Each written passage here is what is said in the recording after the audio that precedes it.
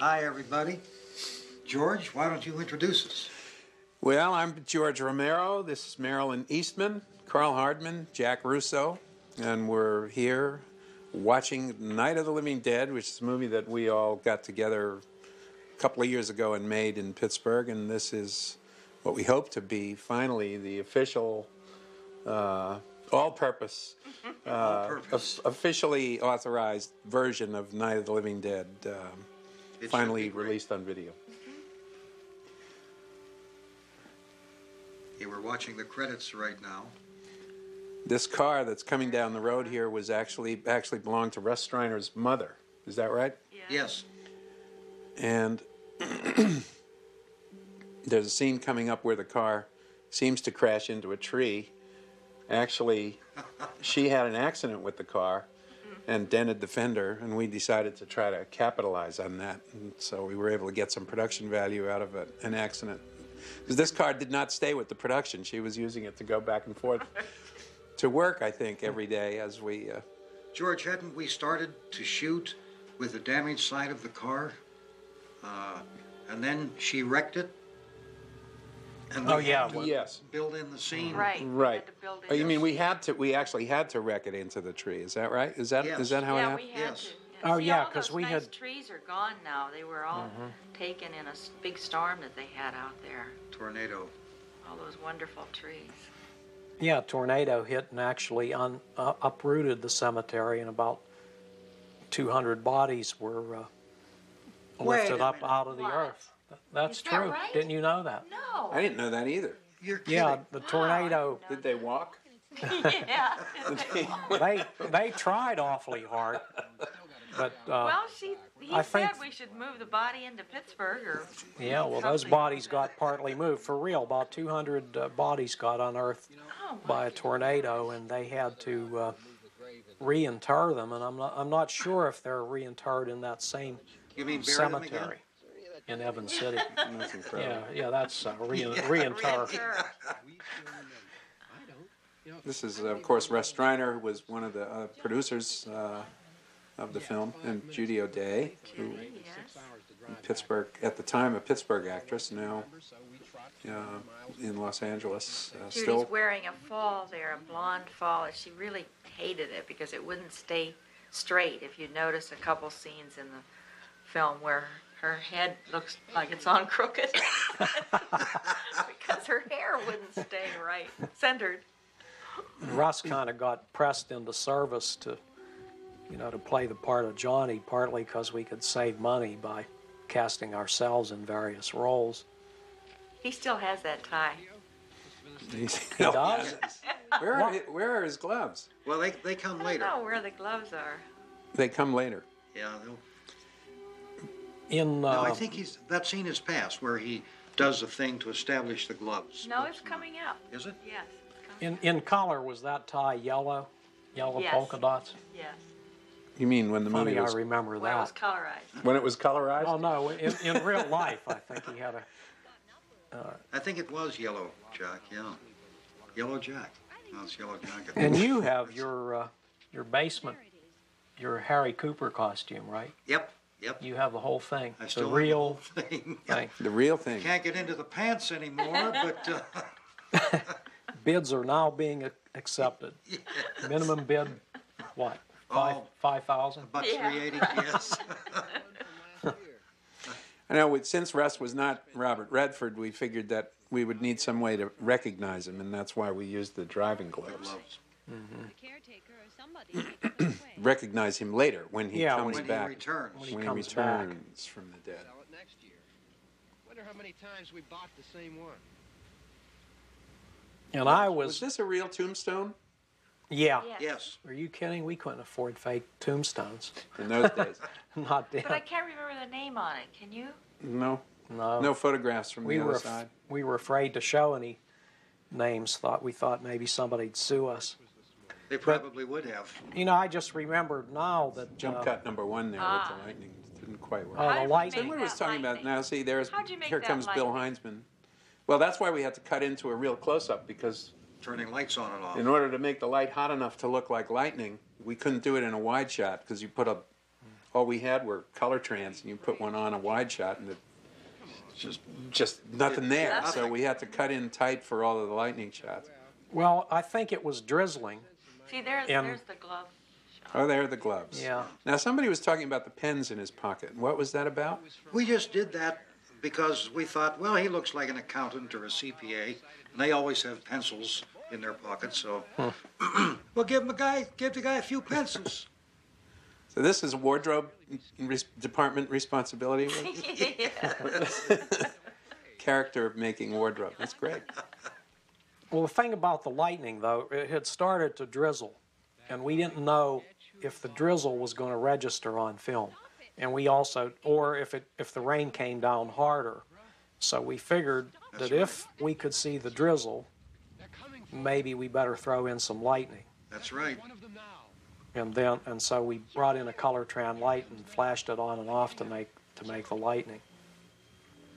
And that Well, this is where I was actually going to be the This cemetery zombie because nobody else was around to do it, and you did my makeup. I got into That's the right. makeup, and then Heinzman showed up, and we said, "Oh, good, now he can be the zombie because I can still load magazines and work the clapstick."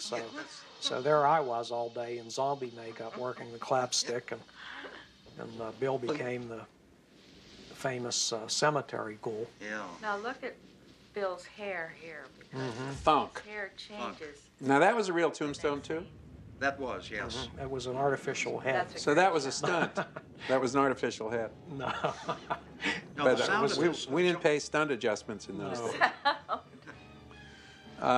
The glass is coming off. That insert of the glass is coming off. Does anyone remember that? I don't remember that, but was that to cover too because of a continuity problem, or did we just do that for effect?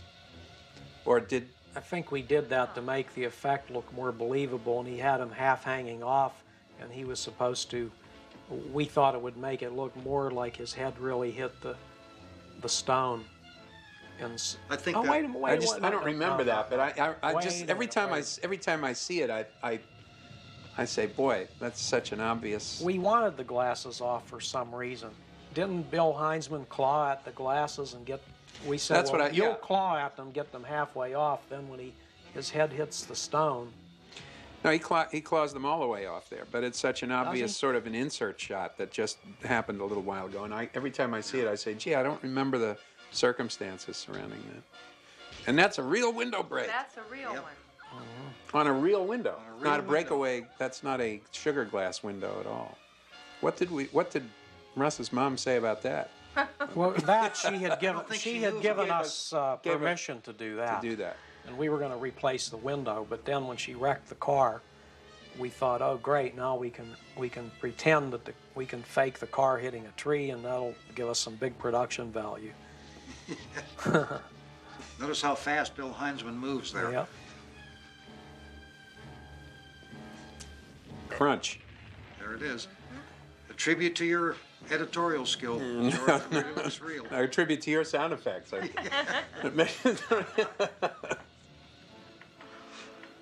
There she goes. There you can see the cheats leaning Yeah. away from the tree. That always bothered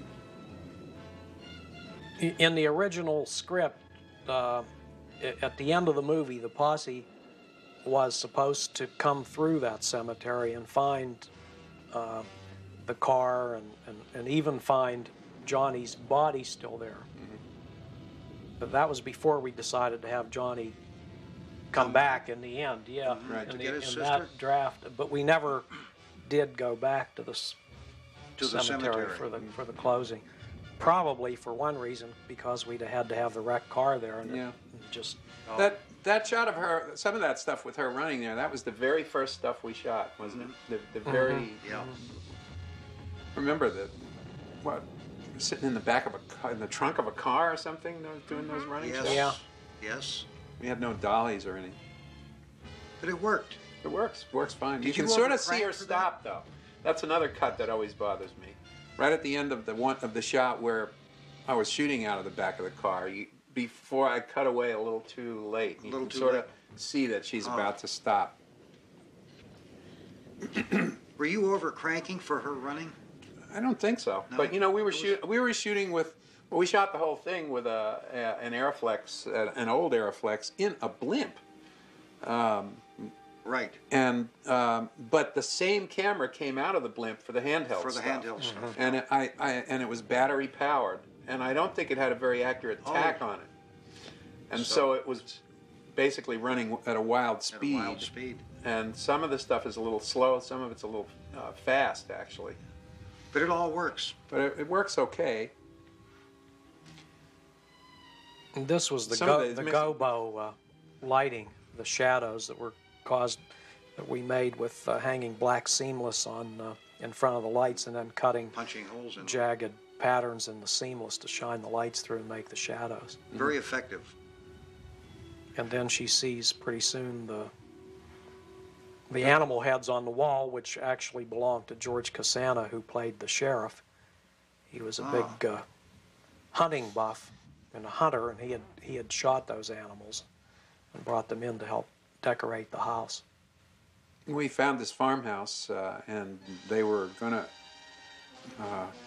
raze it, destroy it. And so we said, well, we can do that for you. Right. Just give us a try.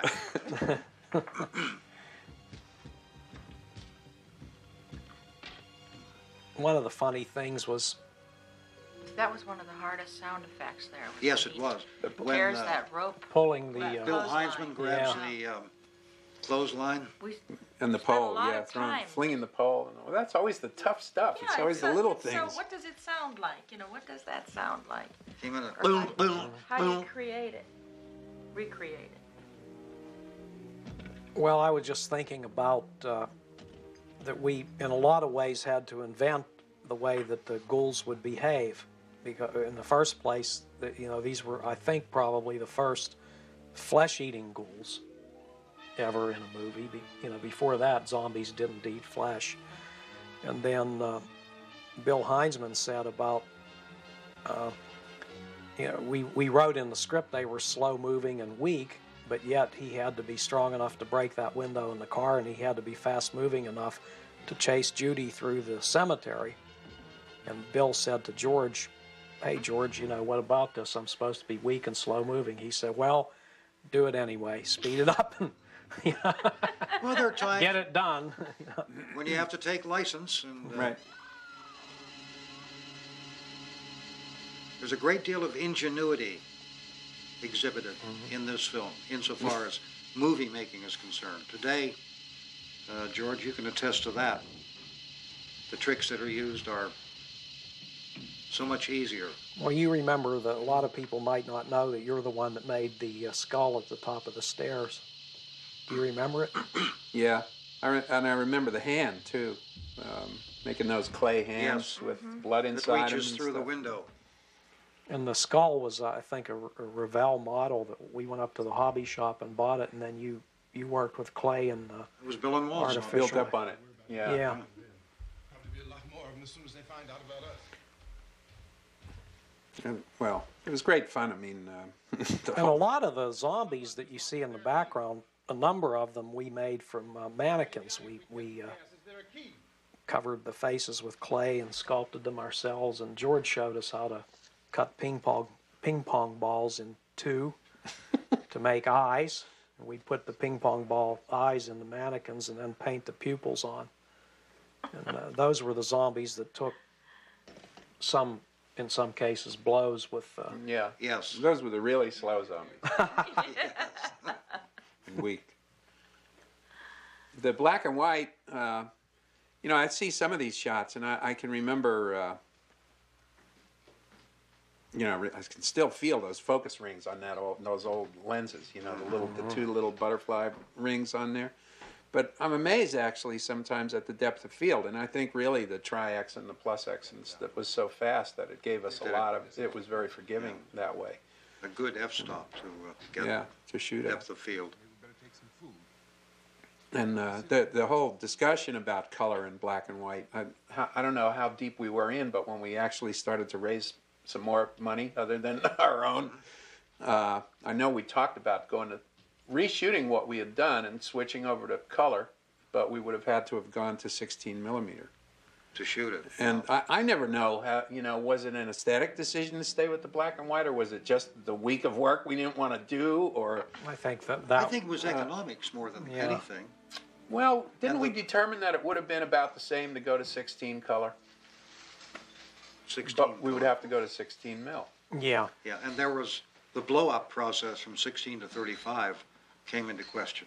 I think the week's work was a big factor to redo that, because we were trying to work this around commercial shooting, and we could only free ourselves for 19 days. Remember, the first burst of shooting was 19 days at that house, and then we had to get back on commercial work, and then later we did another 7 days or whatever. Yeah. And then we did 3 days. We did some at your studio, your old studio. Right, on the sound deck, on A deck, Right. the master control area. And then, But I remember just looking at the black and white, you know, some of the wide shots with the gobo shadows and all that when we first were projecting it and stuff, and it just looked so great. yeah, It really did. there's a fake zombie on the close-up. That was a mannequin that took that blow with the tire iron, and then it cut to the real actor, the actor falling.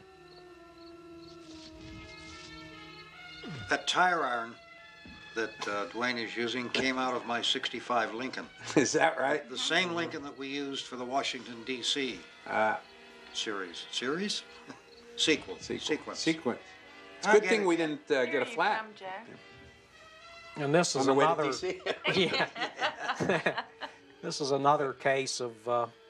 Here's Jack It was back in 3 makeup or again. 4 o'clock in the morning, and all the actors had gone home, and nobody was around to do the zombie. And I said, "Oh well, I'll do it." So I became the tire iron Yeah, you're the house zombie.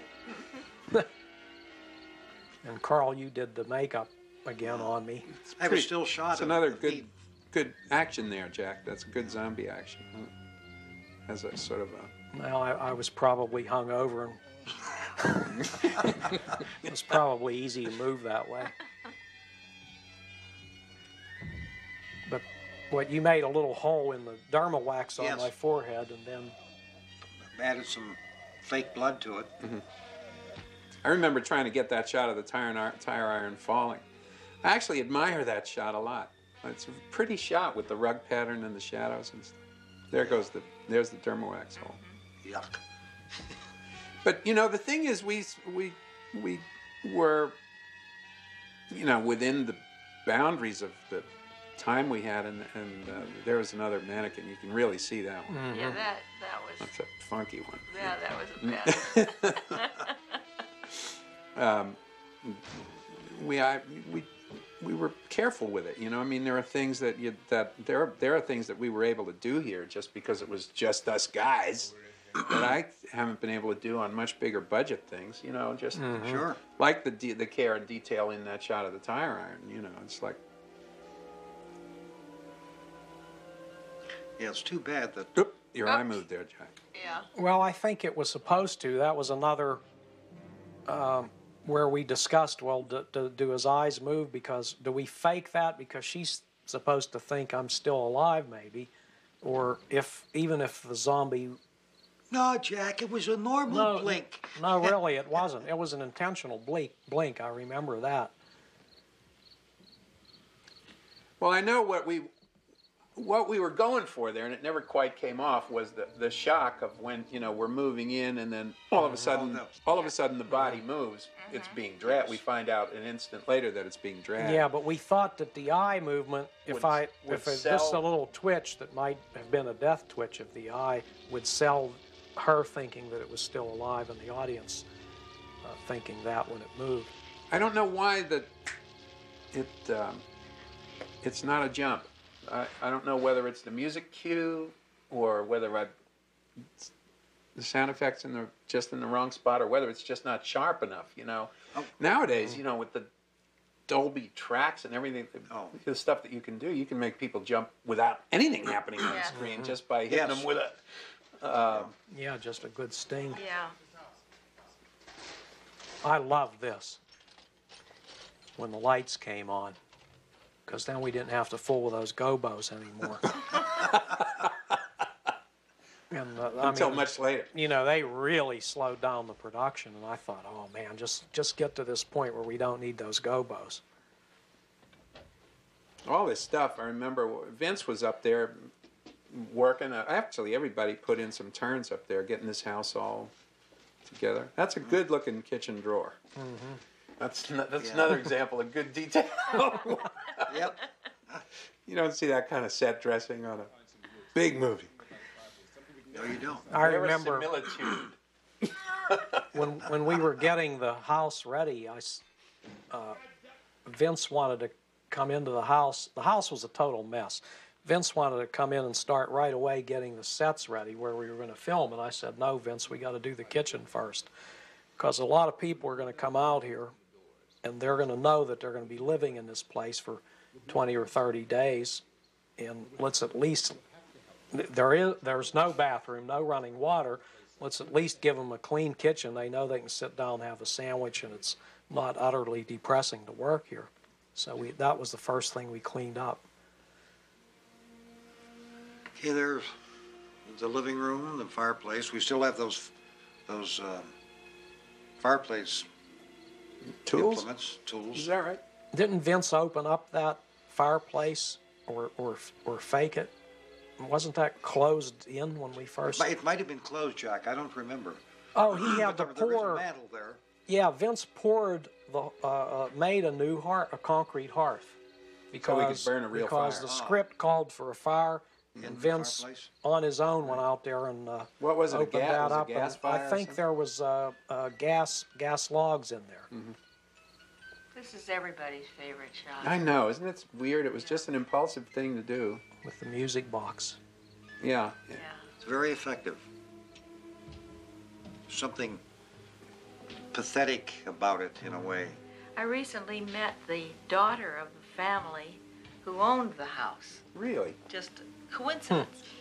You know, we were at the same function and we just started talking about movies, and it eventually came down to she identified who she was Wow. and how much her family regretted the destruction of the house afterward. You know, I said, yeah, I thought people used to go out there and have picnics and If we'd have bought the place and turned it into a place like the spooky, Tom Yes. Savini's Hay haunted rides. house or something. Right. we'd have probably made a fortune. oh, We would have had to buy the whole farm. It was a couple hundred acres or something like that. hence Yeah, the they were- expression, he turned bought it the in- farm. Bought the farm. Turned it into a turf farm. They turned it into a turf farm or something, right? Remember we knew that he had to find wood someplace, and so he brought all this wood in. Now, where in the hell is he going to find the wood? And we belabored the whole issue of, could we stash it under the sink? Is that a logical place for people to keep lumber? And we thought, oh, what the hell, there's no other place to put it. Sure, so I we put, keep lumber and under nobody has ever questioned it. You know, he finds a No. stack Well, of you know lumber what? under the sink, and nobody's ever thought, well, this is a continuity blivet. Well, you know, again, I mean, maybe it's because of the goodwill nature of the, you know, furniture. There was a light stand there. Did you see it? Yep. No, I missed On the that left, one. there's a light Well, stand don't and a zombies cable. Right? need those to put their makeup on? But you know, the oilcloth drop there, and the way the board is nailed on it, and there, you know, there are all a lot of little touches in the set dressing that are just so natural. Well, we made Natural it. to a farmhouse like this. Exactly. An old house. Well, that was sort of our forte between Leighton Image and Hardman Studios. All of us had that grounding in commercial and industrial production and TV commercials, where every detail has to be right, or some agency person is going to not buy it. That's right. And Yeah. and we brought that attention to detail to this movie. And here goes the dining room The table. dining room table. This was a one of a kind. This was. We did this like a step at a time. I remember. Yeah, because there was no. In sequence, because there was no other table. No, that was it. All-purpose table. the legs became the torches later. Yeah. Can you imagine doing that today with one table? No. Okay, you got to get this first crack out of the barrel. Well, I remember we were arguing about, not arguing, but speculating and wondering how much money we needed to spend on how many shirts, like how, Yes. you know, because of all the different stages, and are they going to get torn, or Right. what if something happens? Yeah, it was pretty wonderful. I had 2 dresses, and Judy had 2 dresses. We I was felt going like to we ask were you really how many you had. I thought it was Hollywood, 2. yeah. But then, And the that funny... made it very hard to buy them because I had to shop to find a dress that was acceptable for each of us, but there had to be Had to two be of them two of in them. the same size. But then that dress shows up about 5 times or more in the one sheet, in the Night of Yes. the Living Dead poster, Yes. right? Right. They put that on everybody. I know. It's like, Yeah, it was Marilyn's body on. Yeah, they thought, the jeans weren't sexy enough, so they took the jeans off of. Judy? Oh, that sounds Judy. sexy. Judy They took the Ridley. jeans off of Judy Ridley. And they just put her head on your With a little body with your airbrushing, dress. yeah. Yeah. Yeah, they improved the body significantly. This is Dwayne's soliloquy. Soliloquy. As I call it, yeah. And he felt all the pressure of that. That to him was. the big, well, the whole thing about Dwayne, I mean, it's interesting because the fact that we went with Dwayne in this role, and he was so concerned that he didn't want his image to be, I always say, well, we really shouldn't take credit for casting a black man, in the way people talk about it. But that what we didn't do was change the script when we cast a black man. But in fact, Dwayne changed the script because he didn't want the guy to talk tough. Right. The guy, when written, without any description of his character, whether he was white, black, red, or yellow, talked like a tough guy. Well, he was a truck driver. He was a truck driver. And Dwayne was didn't want this guy to be. He wanted him to have a very, a very More refined. image. And he was right. That worked probably It better absolutely than the works other for his thing. character. It also absolutely works for him as an actor because that's Yes. the way Dwayne is, and he's much more natural playing a character that's closer to. Yeah, I don't think he could have pulled off the truck driver thing. I think his performance would have become very self-conscious, I think. Yeah, I think Well, you're Dwayne right. was an intellectual. And that feeling came out in the way he played the character. But it was interesting the sensitivity that he had about it at that point, rather than, that's again a reflection of the times right then, and the whole. Yeah, certainly was, in his mind, a reflection of the time, certainly. And we were all kind of oblivious to it at the time. Well, one thing we weren't oblivious to, though, is, and just recently looking at some of the commercials we made, and you're talking about early 60s before even the Civil Rights Act was passed, and looking at some of those old commercials, and we always had black actors in our commercials, and we always gave a lot of work to the jazz musicians, black and white, and all that. We kind of took pride in giving people work and so on that had a tough time getting it. So that was part of our nature, and so we didn't blink at casting a black actor in this role any more than we did with any of the other work. No, that's why I always say when people say, "Well, that was a brave move," I say, that was just us. That was just the way we were. And most of the politics, whatever politics are or whatever political overtones are in this film with the posse and the attitude of the way the posse's depicted and all that, I think is much more a reflection of the way our particular group of friends were thinking at the time. Rather than any sort of calculated political statement that we were trying to. But that way of thinking was not uncommon or avant-garde or anything. It's just that it hadn't been in a horror movie. No, people didn't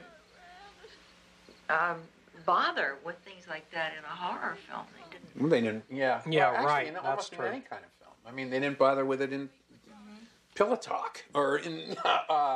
You know, it was just a different time. The sensitivities were different. If there was a film with a black actor in it, it usually had a racial theme, or it That's was, true. Yeah, it like- was a brave film like The Defiant Ones. Right, or that's the something. one I was going to mention. Yeah. They were always or built around racial issues. Right. And this was not in any way, shape, or form. And this is another one that Dwayne was very worried about. Yes. Where he has to strike Has to her. hit her. In fact, there was a great problem in getting him to strike her, wasn't there? Yeah, he just didn't want to do it. Blap. It's a little Well, you know, screen direction there. Who knew from screen direction? Yes. It's like both. he was right. If you really, in a character sense, he shouldn't have hit her. You know, it really is out of character for him to hit her. But we needed him to hit her because we had to get her unconscious for the sake of the plot. The other truck driver would have done it. You know, the rougher character would have hit her. Yeah. Well, And we that's said, why well, we we- decided. we- I think that's why we decided to make it really sort of come out of her frenzy, and you know, he needed to get her more. He needed to just get her To quiet her down. quiet her down so they could Proceed get on to with- business. Or I think that's what the intention was, even in the original script. She was just starting to flip out.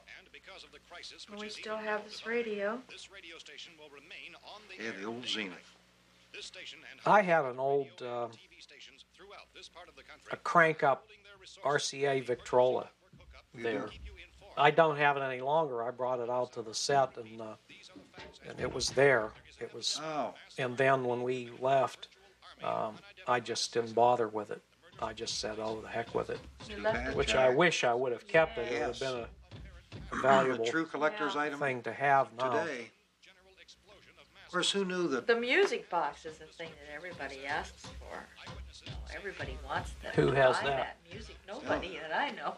Vince Cervinsky said his sister donated that to the production. The music box. The music box was hers, Wow. and he said she was always kind of sorry that she didn't get it back, but she never did.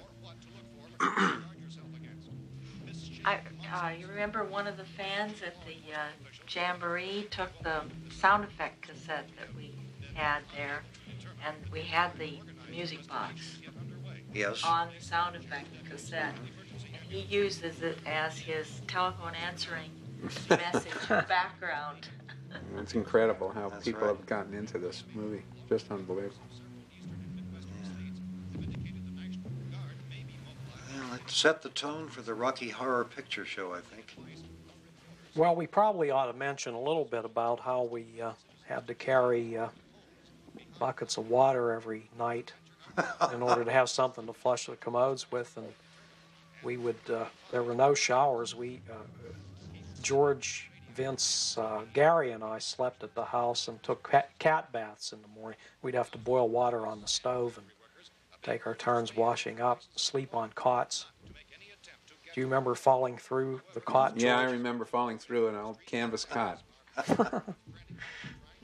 That's the second biggest laugh I had through the whole production.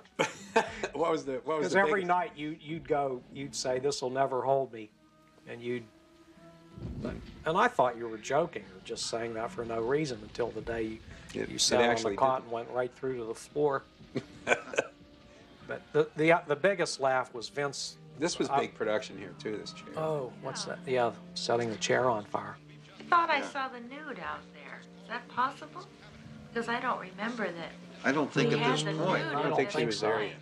Somewhere, where do you see the writing on the? I know there's some point where you can actually see the marking on the boards because we had to keep track of where they all went. When they unboarded When they for unboarded the later. escape attempt. Because we I went don't pretty recall much that. in sequence. The biggest laugh I had was coming out of the house in the morning, and Vince was on the porch holding some kind of squiggly things up in the air and putting water into them from a Coke bottle. And it looked so bizarre. It was like something from a Fellini film. I said, "What are you doing, Vince?" And he said, "Oh, well, these are sheep's intestines, and George says they look too flat and lifeless, and the zombies have to chomp into them, and so I'm filling them with water and tying knots in them to give them some life." And I just cracked up. It works, though. Yes, it did. It worked very well. I guess we Here could have Judy's put coming out of slinkies it. inside them. Something. Well, they were flat and lifeless. I mean, I don't know if you've ever seen sheep's intestines, but saw those. Oh, I saw those. Saw those. Because they are lifeless. Now, we didn't use the basement in this house. The basement door that's there, didn't we?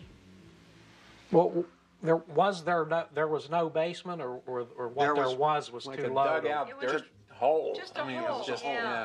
It was Very low. impossible. It was very low ceiling and small and dirt floor and dark, and it was really. But I don't remember if we put that. Did we put that door there? Yeah, Vince. Yes. Again, Vince did that. He cut the hole in He the cut wall. the door and, in, framed it, and hung the door. So that it. But you couldn't go through it. Right. Now, all this stuff came from the closet in my house. So we need a closet full of stuff. don't you wish you had all that stuff back? No. Why, it's a gun. Lucky break here. We had no aversion to zoom shots. No. Or, the thing now most filmmakers now want to use just prime lenses. Interesting him smoking that cigarette there. That always catches my eye too. I don't think Dwayne smoked, did he? I don't. Yes. Did I he don't- smoke? I Was don't he a remember, smoker? but it Yeah, always I'm he pretty sure. smoked. it always pretty looks sure he out of. Out of place, out of character Everybody character. smoked. for him. In Yes. 1968, Yeah, that's true. everybody smoked. Well, that's true. Yes. Except Judy O'Day, she didn't smoke. I found a gun and some bullets out there. Now there's the window. He talks about, Right. Dwayne says about how we have the place fixed boarded up pretty boarded good. up pretty well. And we didn't board that window because outside of that window was about a 15-foot drop, and no zombies could have gotten in there anyhow. Of course, the viewer doesn't know that. Yeah, No, the so- viewer doesn't know that. There was a sequence where she actually, when she first shows up, she runs around that side of the house, or didn't she not run around that side of the house? No, she did. She did run around that side. Yeah. And because I can remember saying, well, that You got her Gonna hitting be- the corner of the house, and then she ran away from camera down that side of the house where that window was. But he does say, "I'll finish the job later," too. So we, for those reasons, we didn't board it right then. Boy, you sure can rationalize. Yeah, we Yeah. rationalized it at the time, and we should it's have funny just how that boarded stuff it. bites you. I mean, I can remember. Well, you don't need to board that one up. Be back to reinforce the window. We might have Somewhere run in out of this- lumber, too. Somewhere in this room, in the living room, that's the shot, or that's the scene where the script is propped up on the floor against a chair. Remember You mean that? when he's tearing the table apart? Yes. Yes. I always, Oh, is that when I it think is? that's when it was. I always forget yes. about that. I've never And seen also it. I've in the never shot seen it. with is it with the music box, where your hand was over the lens? Oh, yes. Someone's hand was over the lens. Oh, is that right? Yes. Yeah. It might have been If like, you look at it frame by frame, you can actually see the fingers and just the one hand frame. fall maybe away. you were cutting the lens off to signify another bracket. The body that's being pulled away there by Dwayne was my daughter, Kyra, who was the little girl in the film. And we needed a body for him to pull down the hallway. So Kyra was the body. Oh yeah, we didn't want to use a mannequin because we were afraid it would look like a It mannequin. looked like a mannequin, yeah. And that's the famous Zenith radio. And the famous Judy O'Day. Those zooms are not at exactly the same speed, are they? It's like hand-operated, handmade zoom. They're eating the flesh But of their again, victims. they work. We had Okay, now she hears something. And here we come up out of the basement. And there's the hidden door. the basement that didn't exist. Yes. So whenever we see the scenes of the basement, we had to come back into Pittsburgh, and we used the basement of the building where our offices were at Yes. Light and Image, and that was the basement, became the basement for the house.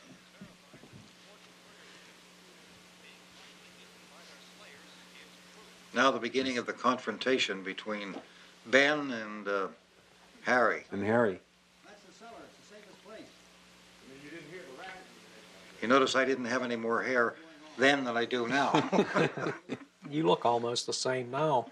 One of the fans at the Jamboree said that to me, that said, you know, that Marilyn Eastman's a really nice-looking lady, and all of you people said the years have been really kind to you. Was that the same fan who also said, of course, all you And people he said, look "Can so I have old." can I have a free?"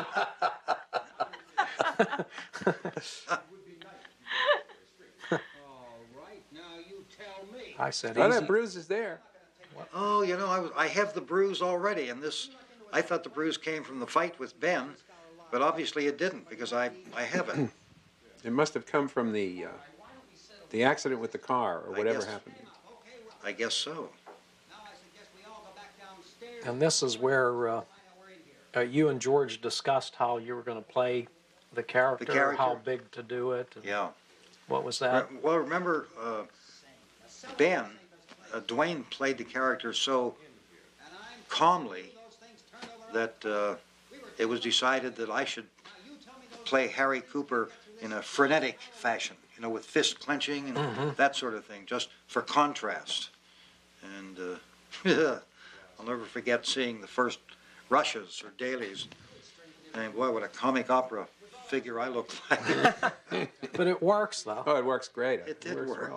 well. And Keith Wayne was a singer, and I remember we couldn't think who to cast for that part.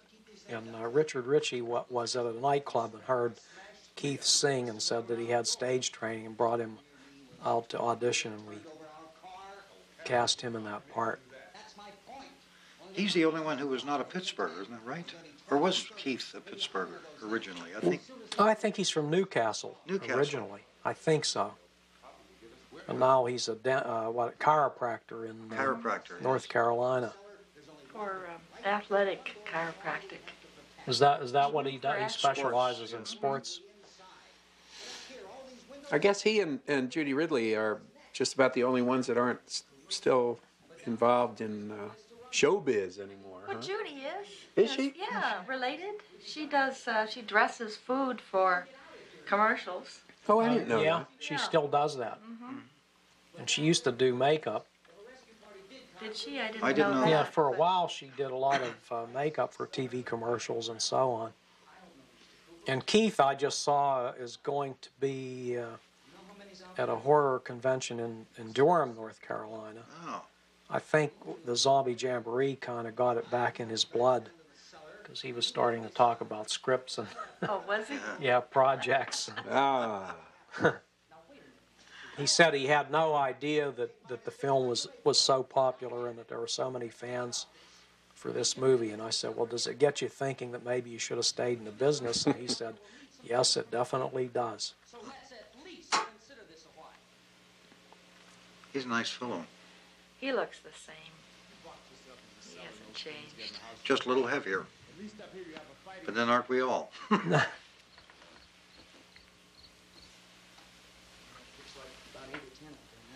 this was the biggest jump. Here we go. Wham.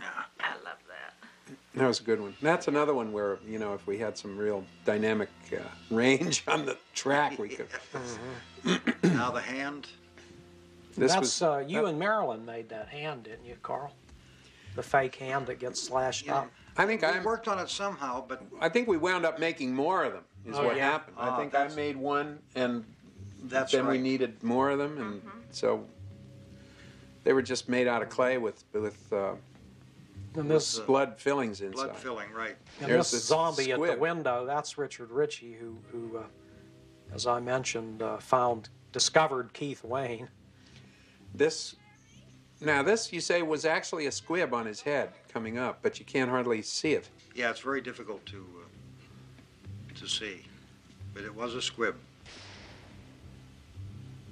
This was all of us, I guess, our first experience with squibs, and the guys that were doing it, Vince's brother, Reg. There, you don't see it really. You don't see it go off. So we actually put a squib on his head, Yeah. and what? Didn't use the shot. Didn't turn out, or so. I never remembered There's that. the nude. In fact, Yeah, there she I've gone is. around saying that. Well, we couldn't put one on someone's head, so we. I don't think we knew any better. There's John Simpson in the Do you front. know if squibs were used in films prior to this? Did they use That's them in? me. There's Marilyn. Marilyn is eating the bug off the tree. Nobody knows that this is Marilyn. Remember how worried we were that, well, can the makeup really Yes. conceal you enough and all that? And it sure does. No one, I think, until you say. And you did that makeup up yourself, didn't you? Which was a lot of the makeups were really good considering, They got especially. better as the film went on. Yeah. They really did get better. Experience. We were Experience, learning. that's yes. right. And I guess a lot of that we forget too. A lot of this is being done for the first time.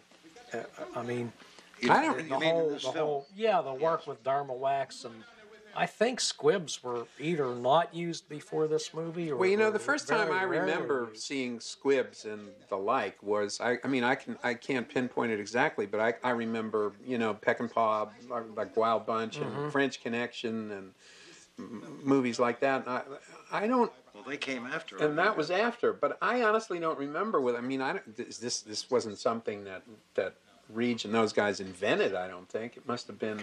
At the time, I thought they were inventing it. I may have been wrong because it wasn't something that I. They were fireworks guys. Or Yeah. Reg was a fireworks guy, and Tony. And it's funny, they would always be working around the explosives with lit cigars. Or Tony always had that lit stogie in his mouth. Yeah. We were just freaking out. We were worried. But the idea of blowing out the little blood packs. I just honestly can't remember whether if it was an invention. Boy, that's something. It should have been patented. Should have been.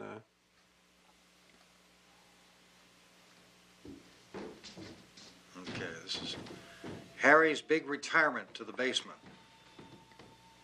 Now that shot was in the downtown bay. That was in the actual basement because there was no Right. stairwell here or anything. You just had room to get around the corner, right? That's all.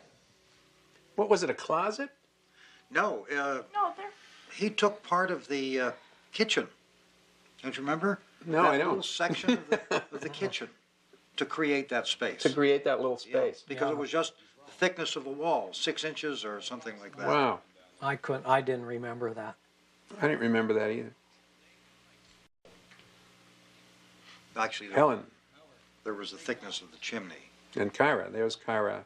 Yeah. And then another thing that people might not realize is that Judy Ridley actually was your receptionist at that time. right. Right. She worked at Hardman Studios. Hardman Associates, yeah. Yeah. Well, no, this was after Judy had left because Paula Richards was our Oh, receptionist. I thought they were then. both at the same time. No, Paula Richards replaced Judy. Where did Judy? Didn't Or Judy? was that before Judy? I think that's Paula before. left? I Or before think Paula started with us. But there was a transitional period there when both girls were working. and Paula played one of the zombies. Yes. Right, Judy- and Paula's father also. And Judy ended up in the role of Judy. In the here. role, yes. Too many ways of monsters can get in up there. We'll see who's right. And our prop room was in this basement. Yeah, there's lots of nice stuff down there. What do you mean by that? And that's where the famous flood was. Is that right, Jack? That destroyed everything. Yeah, later on, the Night of the Living Dead work print and a lot of the elements that went into the movie and a lot of our early films were destroyed by a flood In this basement. in this basement. The old Monongahela River came up and Yep. took it all away. Mass murder everywhere and supposed to look for a safe place to hide. Take the boards off that door. We are This is staying the argument. here, Helen. The argument. Some kind of communication. With the authorities. There's this jump cut coming up too, the real obvious jump cut, right? Oh, the one that We were trying to cut bothers. some time out, wasn't that? Well, Was the when- distributor Yeah. was The The insisting. distributor wanted some time out of the movie, Right. and I remember my biggest problem I had with it was that the biggest, widest shot we had of the zombies out in the field got cut out, and instead of putting it in somewhere else, it just got cut out. lost. Period. And that's the shot that I wish we had back. I can remember it being a really great looking shot. It was a big, wide shot. And we stood some mannequins up out way in the distance, and we Yeah. had I remember. it was our Just biggest indicate a zombie horde, shot. a great Right, horde of and zombies. that Oh. shot's never in there. In here is the jump cut, right? Didn't we just see it? Didn't it? I think we just passed. Oh, it. did we pass it? I'm sorry, I was looking away. Yeah, that was it. Yeah. Yeah, they insisted. There was some that dialogue that came out. I don't even remember what it was, there were but about 6 Yeah. more minutes of basement scene. I and they- remember Russ was in New York at the distributor, and he said, "Well, I figured out this place where I could get these few lines out of here," and they didn't even have moviolas or anything. He was just looking at it up against a light box or something. He said, "I don't think you'll notice this. The head seems to be in pretty much the same position," and they took it out. It was like- because we didn't have a lot of cutaways anyway, but. Well, I think there weren't any cutaways, and now you mentioned that wide shot, and if we were doing that now, we could have probably put some music in and actually taken the liberty of going outside to a zombie shot, Right. and that could have been the cutaway. Well, how many minutes did we drop in order to I think Oh, not about much. 6, wasn't about 6 minutes, I think. And all they together? insisted. They said Because the it whole seems- movie's too talky in this whole section, and it has to go. And it was our first dealings with a distributor, and they were in the power position, and we figured. The I don't remember it bonfire- being that much. The bonfire at the end, I know, was trimmed. Was it? Remember That the, I don't the remember. credits roll and then it goes back to the bonfire in the original. And there were, there that's was still a there. minute. That's still That's there. still Minute or there. It two. still ends on a live shot. It comes back to life at the end. The fire comes back on with the final But it sort was of music. longer. They wanted maybe. more zombie shots in, and they wanted the dialogue cut. And we didn't have almost all our zombie shots were in. I think all we came up with were just a few more seconds, a Well, there couple wasn't. Yeah, there was very short little. shots, and then we had to put the jump cut in to get to shorten the dialogue, and that's all we could do. So Yeah, the shooting ratio was very tight. about a 6-to-1 shooting ratio. Harry's wife. A lot of it, George really kind of took over at one point with just trying to keep to the schedule and get the film in the can. And a lot of these things, George would shoot one take, and that was it. There wasn't even a safety take. If he got it, he got it, and on to the next thing. And we were really worried if anything had been scratched or whatever. But it came out. And it was funny. We were reducing everything to 16 millimeter to work on it because all of our equipment was in 16 millimeter. 16. So even though we shot at 35 millimeter negative, all our work prints and everything were in 16. And it was all cut on a synchronizer and just a viewer. Yeah, And not then even transferring all the. I forget how we.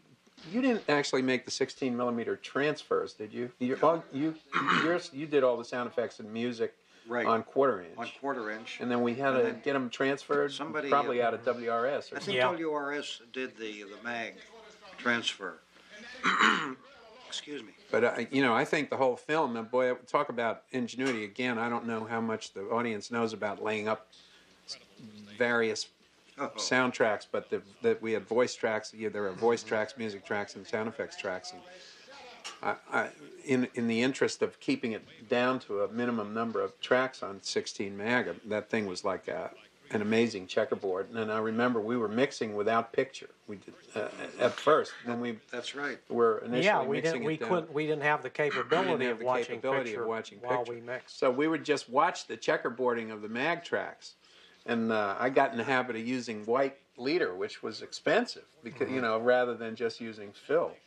But that was so that you could see when there was tape and when it was not, when there was no signal.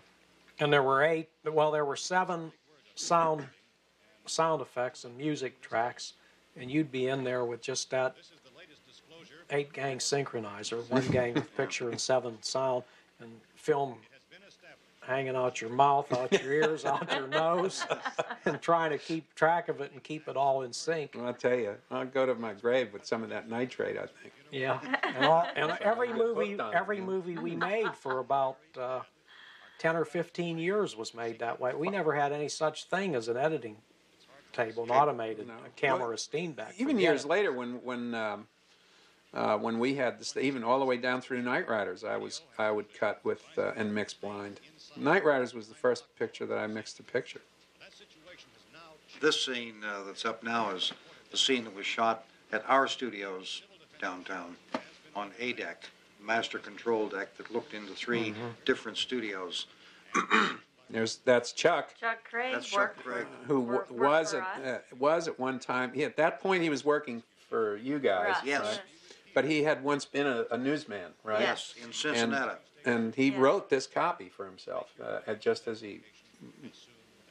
Yeah, he was Yes. very effective. We can get some gas, we can get out of here. And you guys Later. had a show called the Jason Flake Show, and Yes. he was Yes. Jason Flake. He and- was Jason Right. Flake. And we what did you do? Comedy routines for morning radio. There goes There's Ross Harris, who supplied all the The intestines guy on the phone behind Chuck there Right. is at the butcher shop. the guy that supplied the intestines. He was a meat pack, or he owned a meat packing company or something. No, he bought for he had a chain of meat stores, Oh, butcher shops. I think they were called. Well, you know what I mean. Oh yeah, butcher shops. Oh, And yeah. Chuck bought a rabbit farm, didn't he? After Yes. a few years after this. Isn't that funny? frick and frack, make a movie. I don't know what happened to her. Something really bad, I imagine. Yeah, the dark-haired lady. Yeah, you mean? yeah. Well, she was bad news. Oh, this is the big budget scene. The big budget scene. There's George with the Excursion microphone. to Washington. Is that Givens back there? That's Givens. Oh, is that Jack Givens in the back? In the hat in the back. I had forgotten And that. that's me on the left there with Yeah. the microphone, looking like with sunken eyes.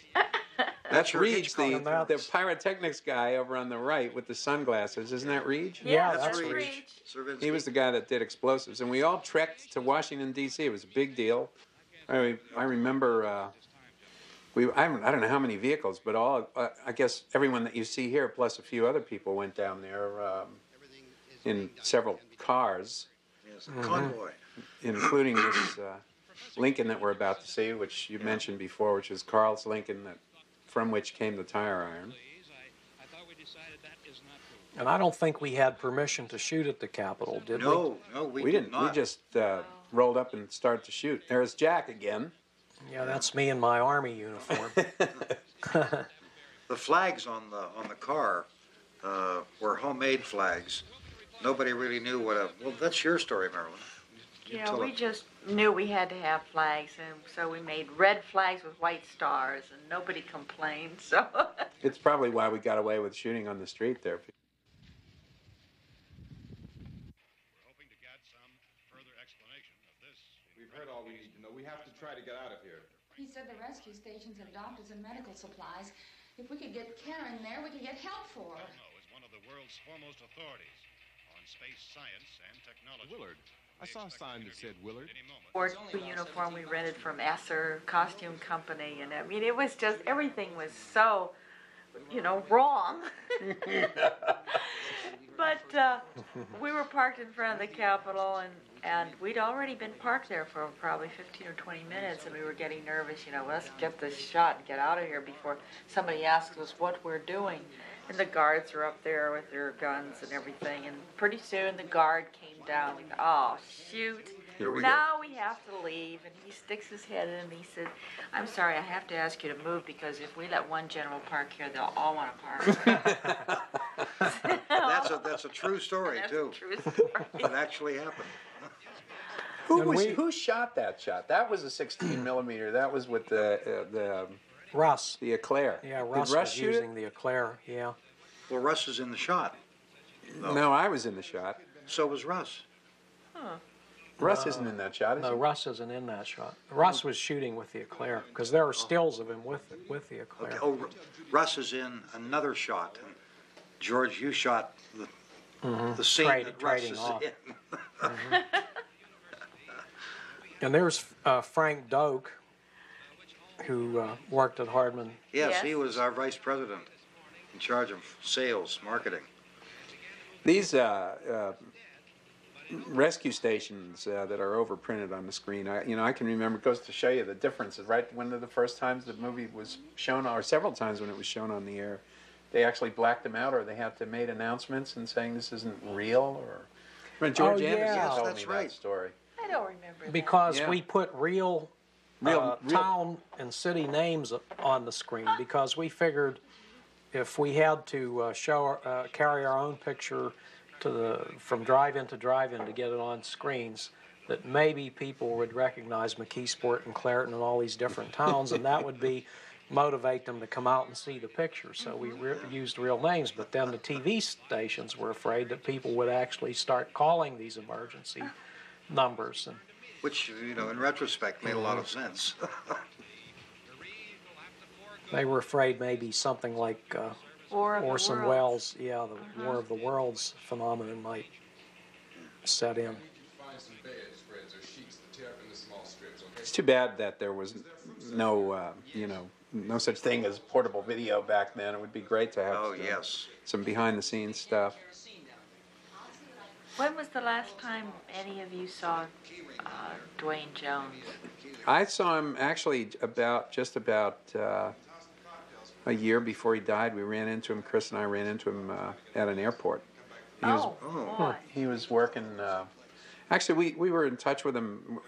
I used to stay in touch with him whenever I was casting in New York, because he knew a lot of. He was with the Negro Ensemble theater, and so actually he turned us on to a lot of actors that subsequently were in other films that we did. Ah. And then we ran into him at an airport. Ran into him at the Pittsburgh airport about a year before he died.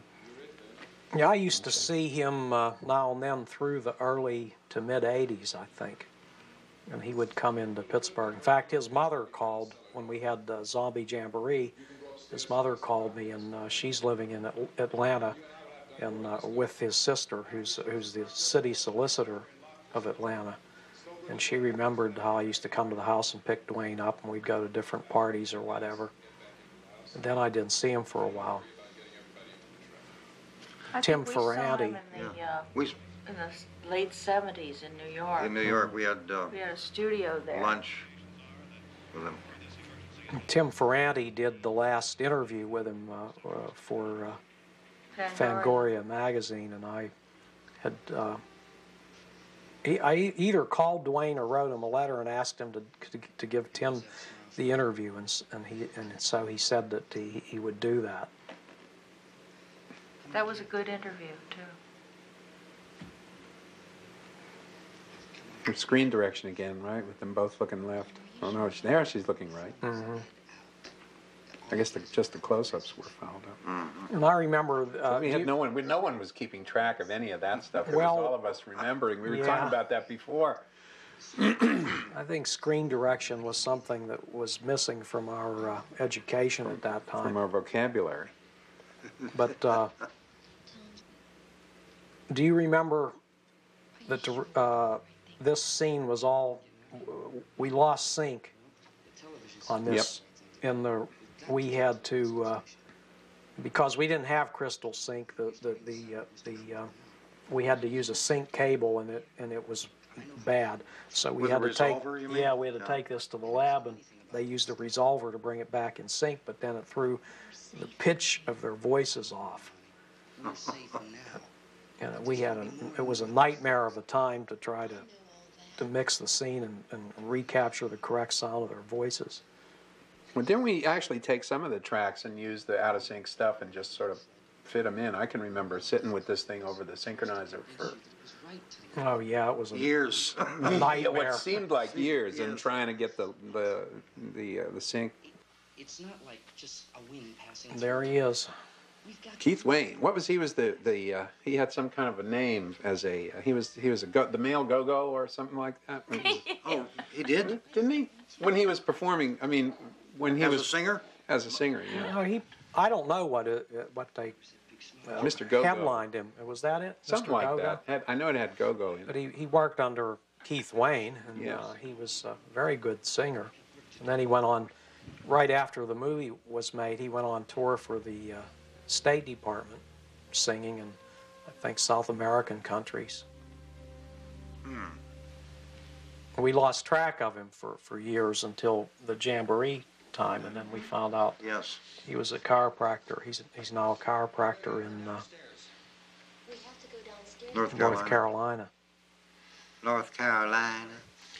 What's in that box, Carl, that you just brought up? Oh, those are more Molotovs. Those are the Molotov cocktail fixins. Fixins. Moonshine. We're throwing those out the window. Oh, my. Trying to get them to... Hit that stone down there. No problem. No problem. Because they got to break, and flame has to go everywhere. Don't worry about it. I'll hit the stone. Okay, now here's where you might be able to see the markings on the underside of the board. That's pretty hot, though. It's pretty burned out looking. There it is. There it is. You do see it. And we had to label them so we would know how to put them back in the right place for the sake of continuity. Because sometimes we'd be shooting when in the script the door was boarded, and other times the door wasn't supposed to be boarded. It's amazing that it was ever finished. Now, what was the problem here? Carl, you had a good story to tell about trying to hit that stone with the... Well, you know, it was my, I guess, colossal ego in thinking that I could hit a stone that was about, what the heck was it? 18 inches across by, it was a big stone, but I was on the second floor. Didn't look too big from up there. And I've never pitched a baseball. You know, so. You had to hit the stone and break the bottle. Well, so the bottle would break. Yeah. There we go. Gee, you don't even aim. Ooh, that one did break. Yeah, it did. And I cut away, sorry. But the stone was not over there, so that was... This is where Gary Striner caught fire, right? No, he caught, this is where I did the fire. I'm the zombie that gets set on fire here. Yeah, but I There mean we go. accidentally. That's Jack there on Yeah. fire. No, Gary caught on fire trying to reignite the chair in the lawn. Oh, Oh, that's right. He was squirting Yeah, lighter fluid. lighter fluid on it, or gasoline he had in a plastic bottle. It was gasoline. and there's Rudy Ritchie. All the Ritchies are in this movie. Mark Ritchie was the bearded scientist in Washington, D.C., talking about the Venus probe, Venus probe. which became now the reason all the blurbs say that that's why the zombies are alive. And I think here in one of these shots you can see that the headlight is not broken out on the truck, because this was the truck that operable could actually drive was the duplicate truck that the one that you saw first in the movie couldn't run, and we had to tow it there.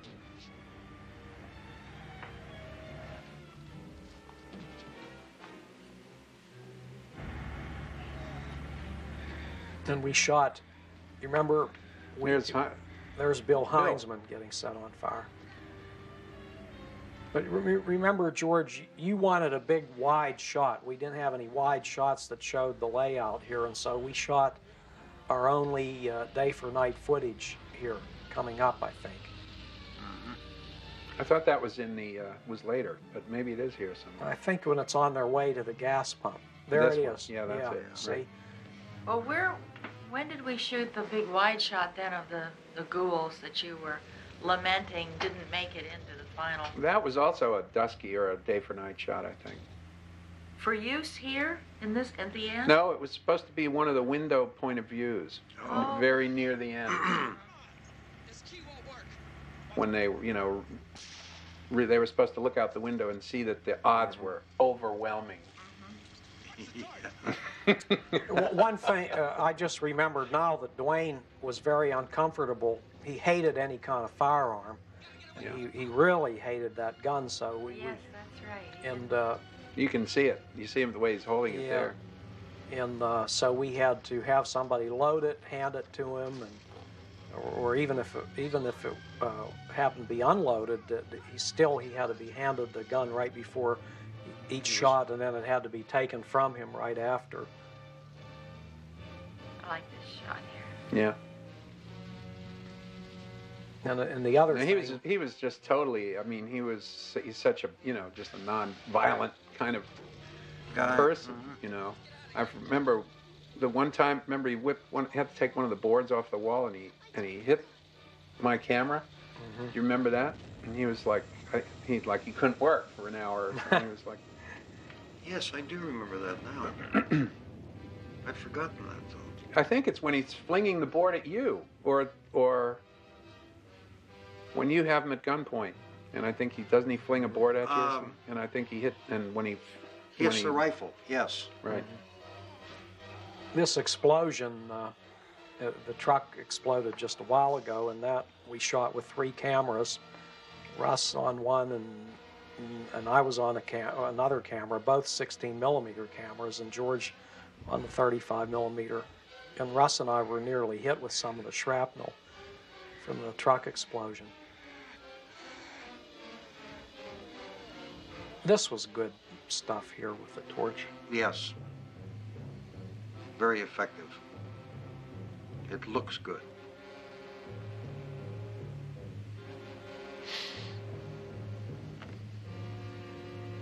No, you're not getting back in here, fella. There's Cowardly Harry. Yeah. Well, but he did open the door. Should I or shouldn't I? Here I go. There. Uh-oh. Caught in the act. Yep. Oh, I better help. Yes. Maybe he won't be quite so mad. How does it make you feel, Karl, when you some people actually cheered in the audience whenever he Shot me? clobbers you and yeah. shot you too, right? I take it as a tribute to my acting ability. And well, you should. There. Boy, that was tough. Smash. Getting him To stop hitting do you that. once he started enjoying it. What's funny because you can see him sort of check it there. You're doing great, Karl. Man, it's like, oh, that's a good one. There's our phone. There's we our still have telephone. that telephone. You still have that telephone? Uh-huh. You really did. You really took those shots. No stunt players here. Yes.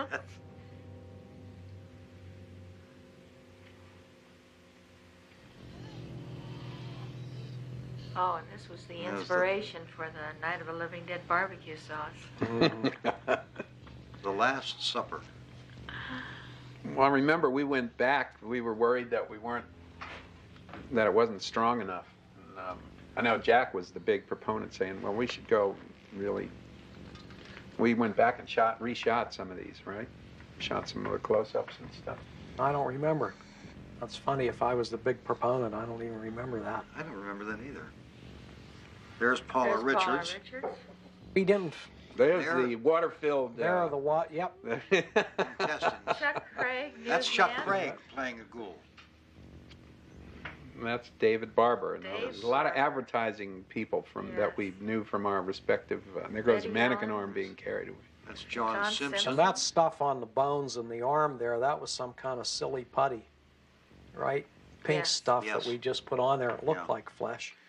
I think the big ham bone that Simpson had actually had some meat on it, didn't it? I think it had some some of them gristle. did. Yeah. I'm not sure that he ate any of it. Oh, I mean, yeah. I think he did. Those guys really got into that. You know, even Dave Barber with the intestines. He really. No, he was eating the liver. Oh, was he? Yes. Oh, the liver. Whoever had. Oh, that was Roger McGovern on the ham bone. On the- Roger yes. McGovern on ham bone. They were all commercial clients of ours that we considered rather staid people ordinarily, and it just stunned us that they chomped into these All had good jobs. organs. Right. And now Miss Catatonia is Uh-oh. getting to come out of it. 10 minutes to 3. Well, I think I'm going to shoot me a couple folks here. Better load up. I mean, is Willard the nearest town? I don't know. And the Lady Helen. There's the coat rack. Yeah, the famous coat. Famous rack. coat rack. That was. I don't see that around here. That was here last time. Now that's up at the warehouse. Oh. You say those things turned your Should car over. should bring that Think down we can here. get it back on its wheels and drive it? Where is it? Seems like it was pretty far away. Seems like I still have that dress. You still have Do that you watch. really? Yes. You Yeah, still it's have the right dress? Yes. They're, Here in the studio somewhere. Well, you guys really saved everything. I didn't save anything. I have some of the old 8x10s that you guys did all your darkroom duty on. Even the stills we did in-house, so to speak. Yes, That's you right. did. I think I have some of the same fillings that I had down. Can't walk. It's too weak. Well, one of us could try to get to the car. You're gonna turn it over by yourself? Oh, now the confrontation builds. It was interesting, the TV stuff too. That remember that we actually did matte shots, which was a new thing for any of us. I don't think we'd ever done any. That's right. Any, The television. Yeah, matting in the TV. There's Betty Ellen There's in the the black. nude again. Yeah. It was interesting. The nude had to be toned down with makeup. why was that? She glowed. Is that right? Yeah, she glowed in the moonlight. She was too white. And then what there's someone in a surgical gown or something, which everyone always says, well, what's that?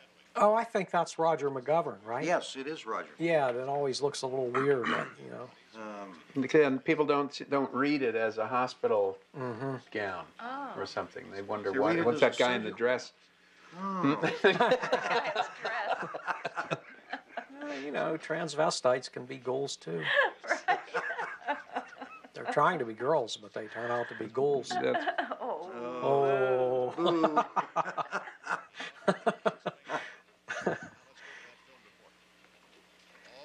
Now there's a shot. posse footage. I know. I remember whenever George got hung up on some commercial job, and I was working on the second half of the script, and George read it and said, "There's something bothering me. Something's the matter." "Oh, get out, George. It's all right." Rudy read it. He said, "Oh, I think it's good." George said, "I know what it needs. I know what'll fix it." He says, "We need one more siege, one more attack, one more big attack before the final attack." And so that was written in. Oh, Ah. I didn't know I that. think it turned out to be right. It did fill in a hole there. And that's George Costanza, who is a non-actor, and these are some of the funniest, greatest lines in the movie. Film, yes. And Bill Cardell there, who's a real Chilly Billy Cardilli. He hosted a Chiller Theater, a Saturday night spook show theater in Pittsburgh here, and still is on television now.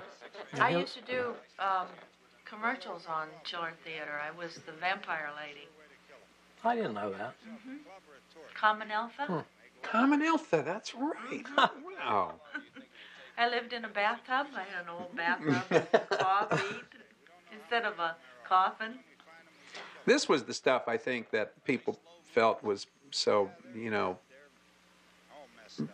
made the film so angry and militant or whatever. I think the whole portrayal and the grittiness of this posse just coming through and gunning everybody down. And of course, those guys were that way in real life.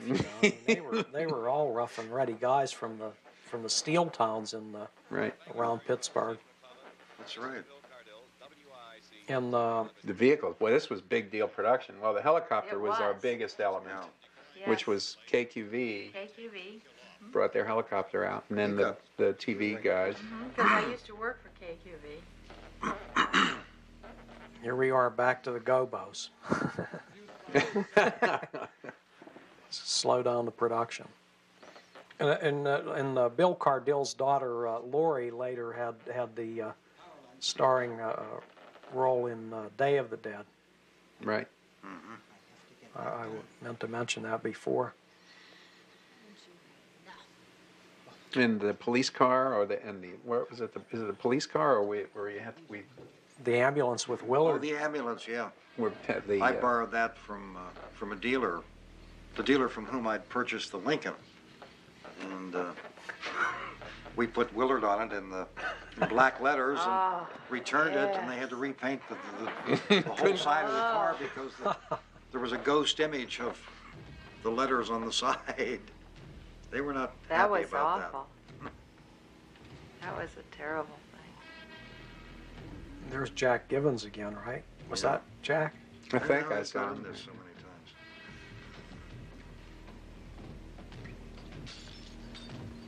You can see that they're all very weak and slow moving. So were we at the end of each shooting day. Yes. This was my favorite scene for myself as a performer.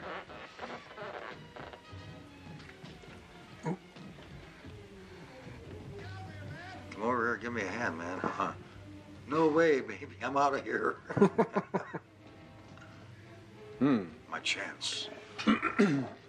This was where Dwayne walloped me. You were very close.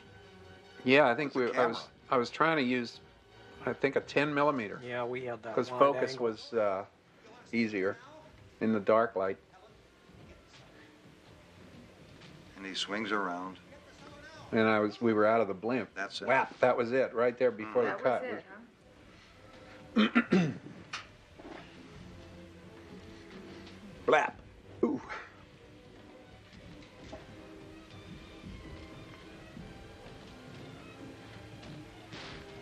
Bang. And here's the coat rack that kept following you down the stairs, Carl. Right. Those ironies, too. I mean, the fact that he just goes ahead and shoots you after he has the drop on you and all that. I think that's what it was, the little, the things. And we didn't flinch from doing it. I know we talked about a bunch of those things, but I think that's really what, in the end, helped make the film so as strong as it was. Some of those behaviors that you don't normally see. And just the twist of, is he right? Is he wrong? Who's right? Harry's right. That whole... Well, you didn't know the film had the unpredictability. You had to watch for what was going to happen next because anything could happen. But yet the things that did happen were within the context of believability.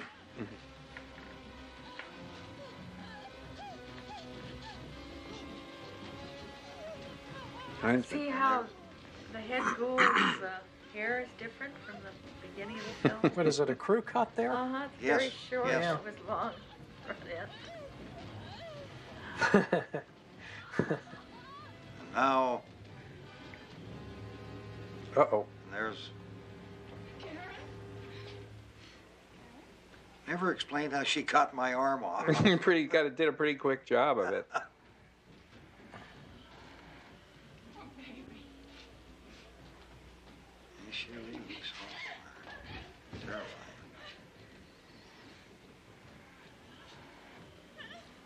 Bill Heinzman still has that trowel. Yes. Yeah, we signed it. at the. Did you guys sign it at the Yeah, I Jamboree? guess so. Here's the chocolate syrup scene. Yeah, we used different this is- kinds of blood chocolate syrup here, but in some cases we used red ink, like for the squibs, because we needed something thin that would actually fly when the squibs went off. And then other black times, paint, we also used black paint we used. Here. I didn't remember that. Yeah, because that's what was in my dress. Yeah, I had 2 dresses, and the dress that I used in this shot, the paint, dried, and the fabric dried in it, and I was never able to Oh, you weren't get getting. the dress pulled apart again. Well, wasn't shooting right after that scene? There's the driving glove. There's the It makes glove. us realize that that's Johnny. Of course, she says Johnny. No, But Johnny. that stab, the sort of portrait of us all sitting there holding up Yes. Yes, wasn't that when we shot that? Right. right. Yeah. Right there. That was the wrap. That Yep. was the last shot. As I recall, it was the last shot. That's a great picture. I love that picture. Yeah, that's fun. There's Bill. Yeah. Their hair doesn't stop growing. Their hair starts to No. move. Their hair starts to move faster. Their hair grows faster because the body is deteriorating and not getting any nourishment. See, there's always a logical explanation These for are the every rules. You have seemingly to know the religious rules. experience. Once you have the rules, if you don't violate them, you're home. Here they come. Here's Bill Birchinall. Shake the windows and rattle the walls. He was another ad executive who was like the most staid. He had his clients were like Blue Cross and people Yeah. Yes. that put up with Yes. no nonsense. Well, you and all. notice And Bill's hair is always perfectly groomed. Yeah. Spirits of the ghoul. even after death. Well, Bill was born in a 3-piece suit. Yeah, I was going to say 3-piece button down. Yeah, that's right. And the hair, I think, is what Jimmy Johnson modeled his after. Nice guy. And that lady in this scene in the ghoul in the nightgown, wasn't that Russ's mother? Yeah, his aunt. His aunt, aunt, right? aunt. Yes. But his mother There's was... Bill. There's Bilbert. I Yeah. think he does a great job banging that table there. Or a piano. He said he was on, a couple years ago, Bill Birchinall was on a tour of Europe and got recognized as a zombie in Night of the Living Dead and became the hero of the tour. He did. Yeah. Oh, for heaven's sake. And there's poor Helen. Uh-oh. See, he didn't shoot him in the head. There. Carl said, please, not another take. These sit-ups are tough.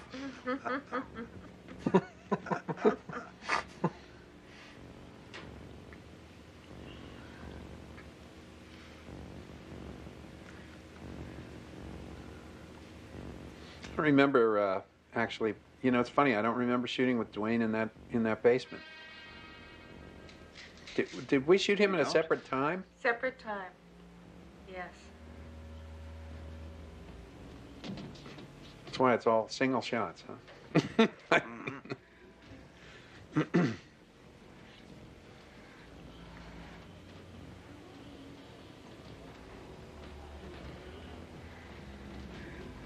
I was just thinking about just flying him and Keith Wayne back and forth was a major portion of our little budget. And made me think of Russ winning that chess game with Jack Napier at Yeah. the lab. And Very interesting story. Great The whole- story. it was for our sound mix. That if Russ won the chess game, we'd get the mix for free, and if Russ lost the chess game, we'd have to pay double.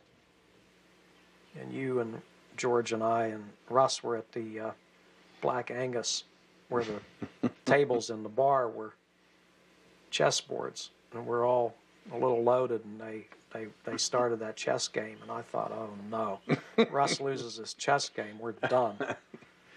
There's the But he KQB did helicopter. win. He won. But didn't what's his name bring in a champion chess player?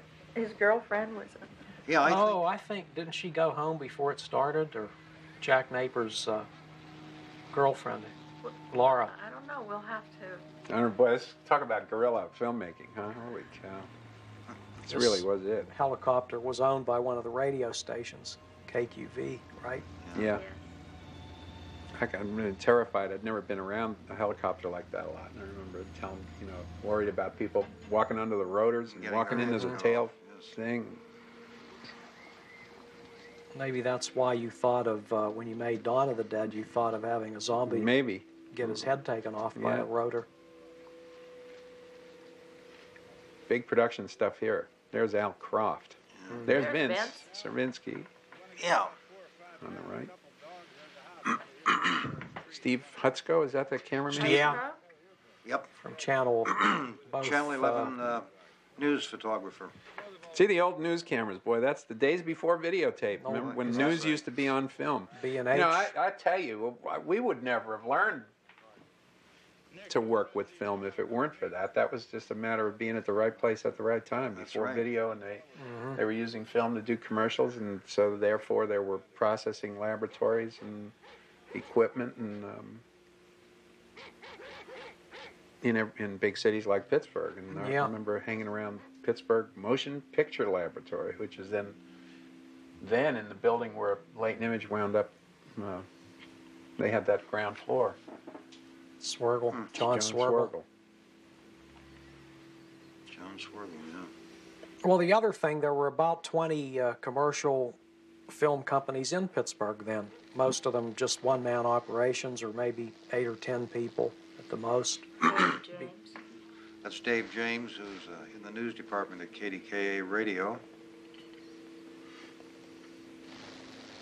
Were the cops were real cops, were they? Yes, they were. Some of them were, yeah. Pittsburgh police arranged through this man, David Craig, who was the public safety director at the time, and played the coroner's car driver. Or was he the coroner? Guess he was the coroner. I always liked that shot right up the lane there. I always liked the way that he hears the helicopter in the distance, and the way that all played, and this entire sequence. Yeah. I always See, there's gunshots though lot. that aren't on the gunshots. That's the result of working on a little Moviola reader. I couldn't see all the puffs of smoke, and I missed a bunch of them. I always liked his fall there. Dave James takes the Yeah. It was a good fall. It's amazing. That's amazing stuff, isn't it? People come out and they really want to do that. It's amazing. Yes, it is. And he forgot that he did that fall. He came out to the Zombie Jamboree, and I talked with him about it and told him that was one of my favorite shots, and he had totally forgotten that he even did it. Yeah. Darned. It's funny. People get up in front of the camera, and it's all of a sudden someone who's never done anything like that before does something spectacular like that. That's a stuntman fall there. He just went down flat. Yeah, it must have hurt. Yeah, there's a real villain of the piece. Right. He kills the hero. And that's Vince. That's Vince Cervinsky. Yeah, he said he saw the movie at a theater with a largely black audience, and he said he was lucky to get out of the theater alive. Did you guys print these? Yes. You actually made the prints in the darkroom. Yeah. Using what? Did you print through like a fabric or something? A mezzotint screen. And what did you record the sound on? I was trying to remember that. You didn't have a quarter-inch machine, did you? Yeah. You did have a quarter. A Aravox Tandberg portable recorder. I couldn't remember. I was wondering if we had a sprocket drive. Or, I couldn't remember. I remember the blimp. Yeah. No, I was. But.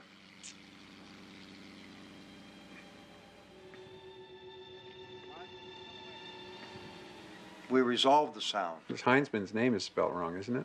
Yeah. Yes, it is. It should be H-I-N. Oh, no. I All never these noticed years. All these years, you never. So I think the only problem was that this movie made it seem like the movie business was pretty easy. Yeah. The old Capitol Library. Do you remember at the premiere that we got a standing ovation at the end? When he showed the picture at the Fulton Theater, and the bonfire ignited, and everybody, the entire packed theater, stood and gave us a standing ovation because nobody could believe that a movie this good had been made in Pittsburgh. It's very embarrassing. What do you say? Everyone around you standing up. See, now that original sequence was much longer after the credits finished. Yeah. Then it went back to more stills, more music. Yeah, and it gave the audience I don't a time remember that. of relief. I do remember that now that you mention it. But boy, that's a vague memory too. Yeah. Well, do you want to watch it again?